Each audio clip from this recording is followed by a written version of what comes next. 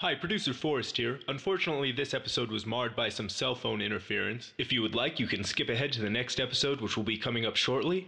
Or if you can, please enjoy Dave and Santana on this episode of Heroin Truth. You are not ugly. You are beautiful. You are not worthless. You're of immense worth. You know? The compassion for self is just, it's a stunner. Something wants me alive.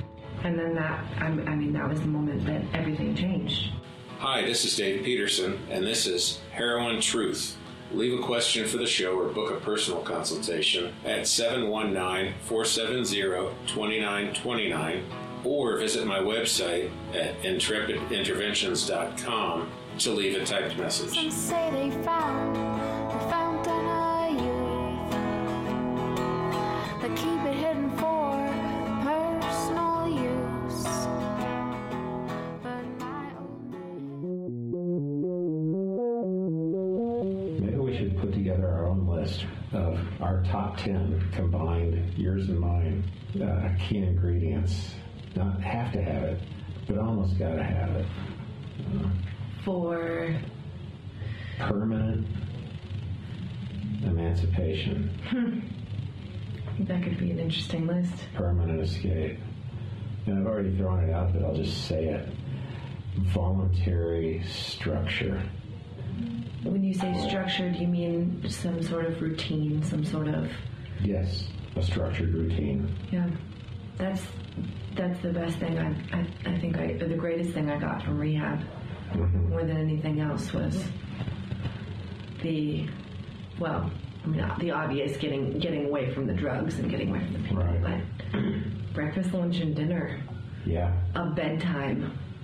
Morning, brush your teeth. Yeah. Go to breakfast. Yeah, these things that I somehow... Make your bed. Did you make your bed? We had to make our bed.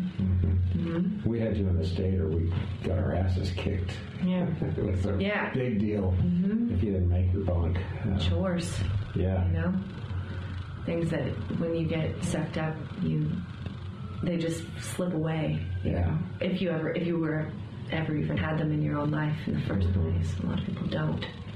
But In fact, the wake up isn't breakfast. When we're using it, where's the dope? yeah. Yeah. First order of business. Either the shot that you saved from yesterday so you don't wake up sick, or finding, means to make it happen today. But how many of us actually save a shot when we're awake enough to know it's even there? I hear you. I never pulled that off. If I had to work the next day, I had the willpower, I suppose. So what about if we go for a top 10? I know I can think of 2 or 3, but since I threw one out there, I want to... Gratitude. Okay. A practice of gratitude. There you go. It's an active thing. It was so cheesy. I thought in rehab we had to make a list of the things that we appreciate in our own lives.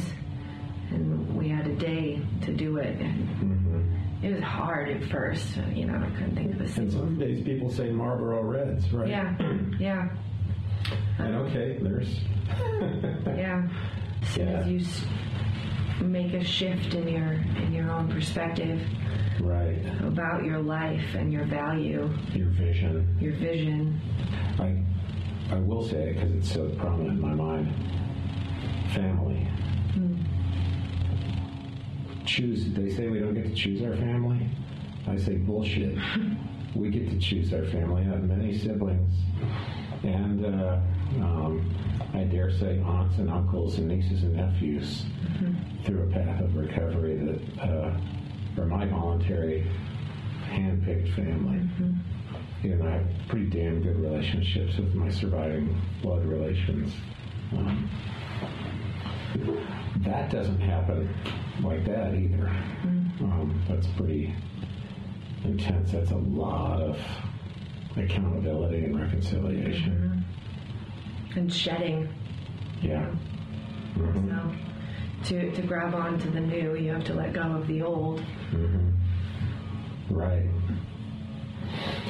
There has to be that willingness to make room. I like shedding.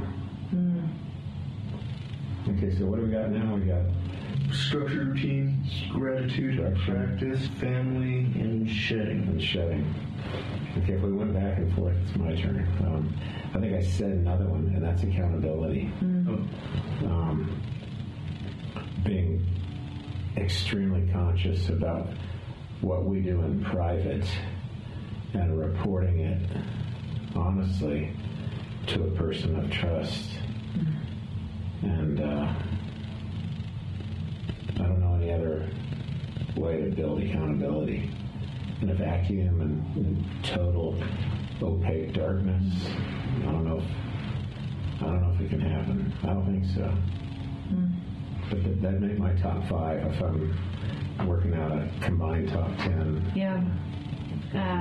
I was thinking about, conversation, but I think that's kind of in the same category. Communication? Communication, yeah. Well, I think that's a standalone. You can disagree with me. Absolutely. Communication outside of our comfort zone might be a way to put it, but not in a silent vacuum. Yeah.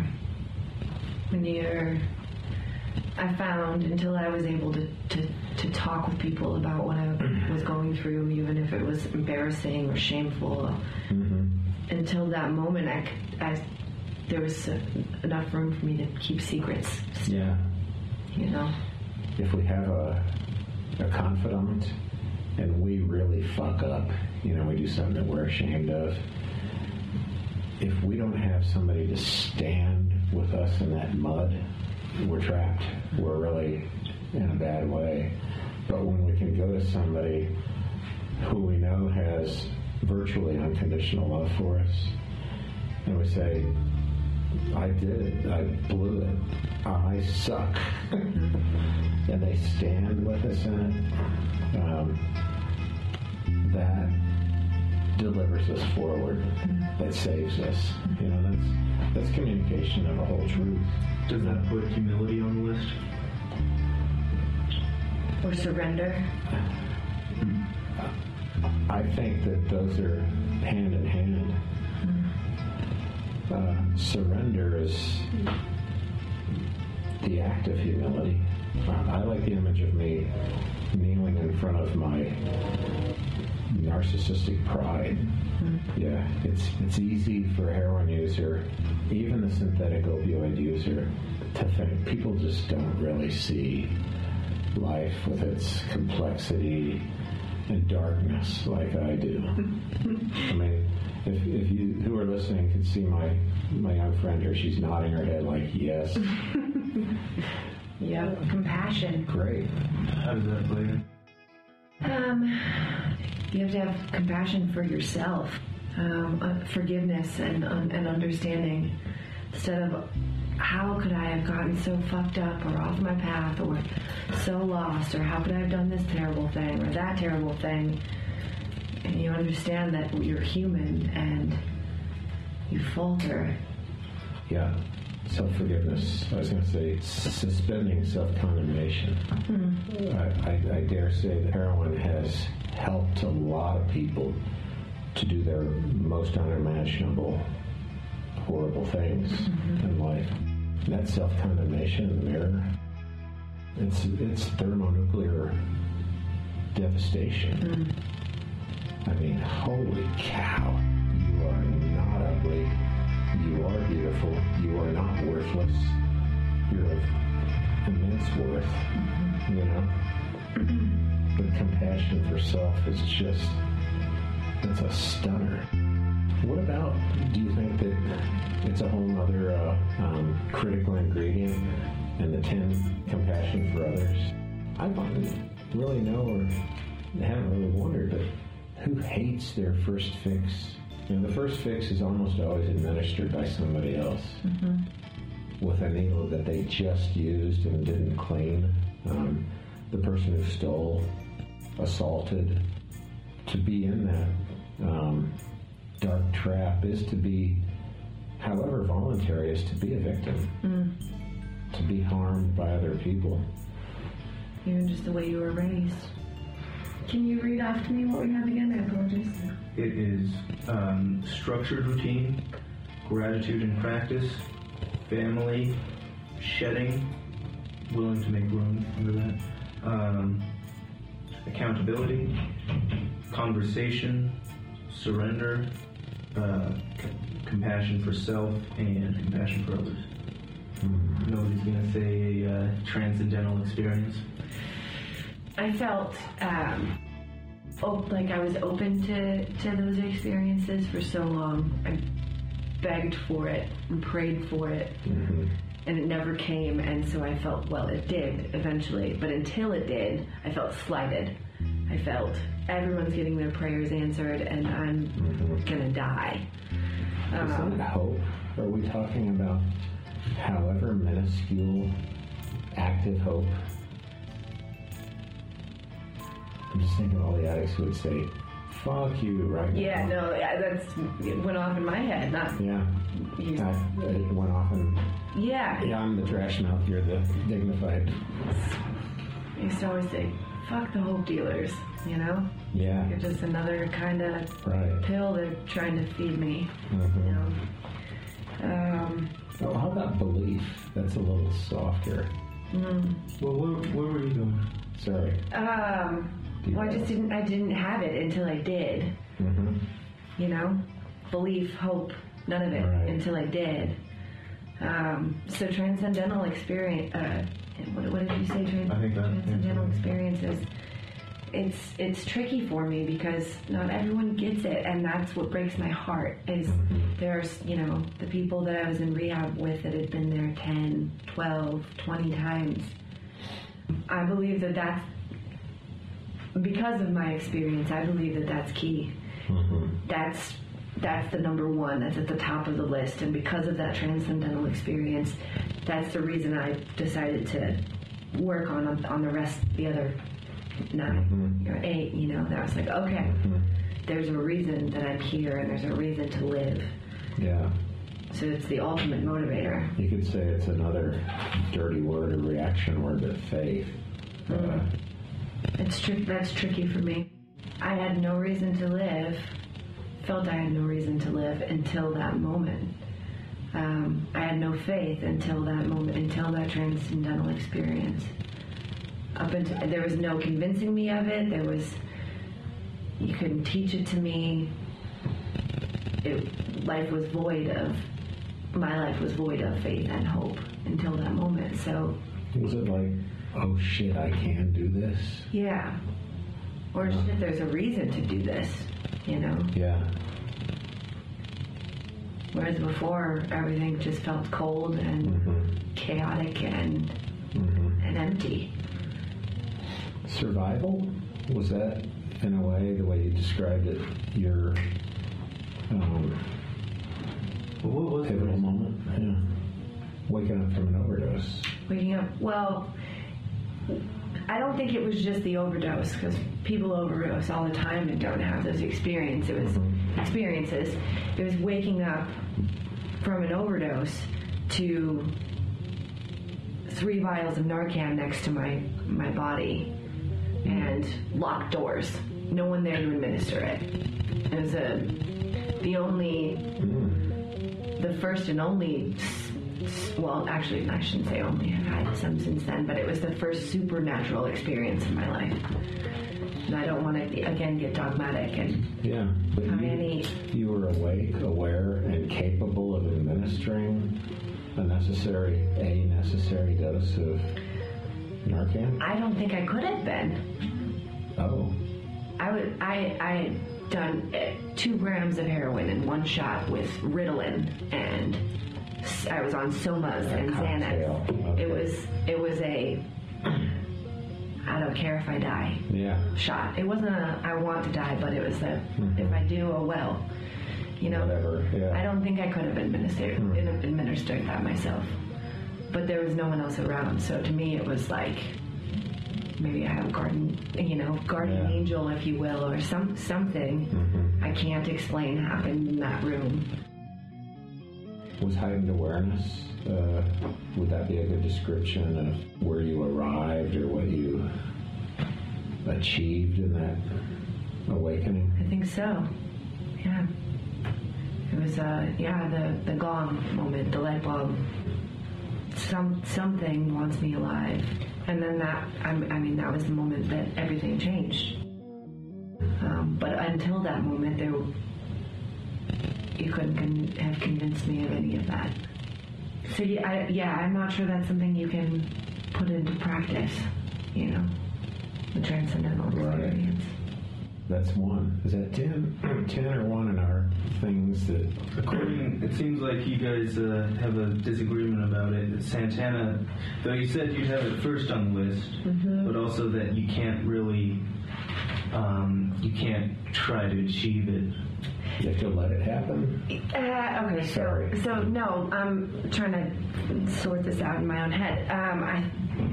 I'd like to retract what I said about you can't put this to practice, because since having that first experience, I have them all the time. Yeah. Through meditation, my own spiritual practices, hiking in the woods, you know. I have them all the time. And I probably did before, but I was closed off to them also. So I guess, I don't know. I just feel like it has to, like that spark has to be ignited initially without trying. Am I making any sense? Before that can be... There's something unmistakably spontaneous and involuntary about it. We don't even allow it to happen. We just stand in it. Or the mystical facet of liberation from heroin is deeply personal and individual. And I can't give you mine, or I can't duplicate yours. But everybody who survives, lives to tell about it, has that in some way undescribable, mystical or supernatural, spiritual, whatever. Agreed. Yeah. So what do we say tonight to all the people who may listen to this and then say to themselves, well, that sure as hell hasn't happened to me.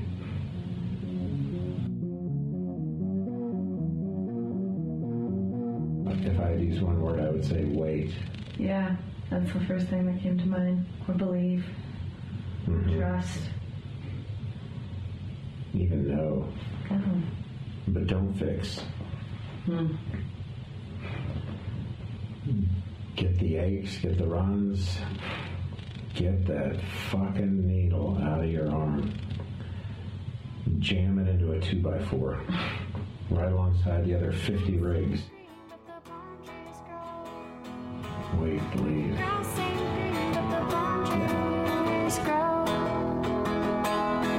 Mama's got her needle, but her clothes turn to sand. Thank you so much for listening. You can find us here next time or by calling 719-470-2929. Or look up Heroin Truth on Facebook and or SoundCloud. If there's anything you'd like to hear us discuss, let us know by emailing us at herointruth@gmail.com. Don't wait until your addict tells you they're ready to change. The number is 719-470-AWAY. We can find a way through the pain of addiction together. The years go by, but I'll never know if she's an angel, is heaven where she'll go. 'Cause I think she's waiting, flowers in her hair. For him, I wonder, is he somewhere out there? And I say, take